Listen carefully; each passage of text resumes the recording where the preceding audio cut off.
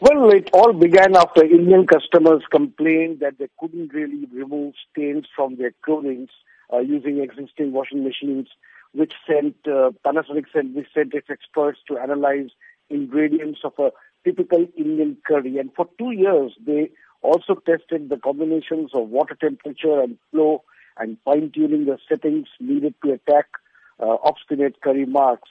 This new machine is called the Stain Master, and it has 5 cycles aimed at the Indian consumer. I mean, it includes daily sari, with Indian women wear, and collar and cuff. The machine also claims it can tackle very obstinate hair oil stains on clothing.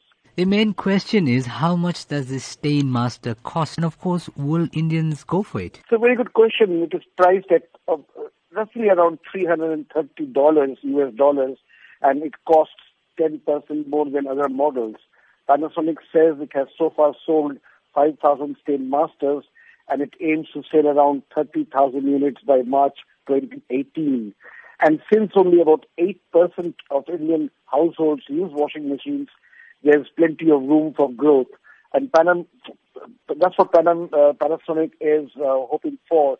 This company entered the Indian market in 1990 and hopes that curry button will challenge its South Korean and rivals like LG Electronics and Samsung.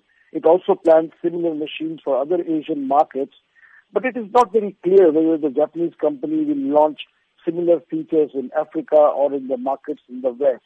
So can one say, in a way, it is a sync with India's push for higher standards of hygiene? Well, there's good news and bad news. The national government has launched a very ambitious clean-up drive to spruce up India by 2019.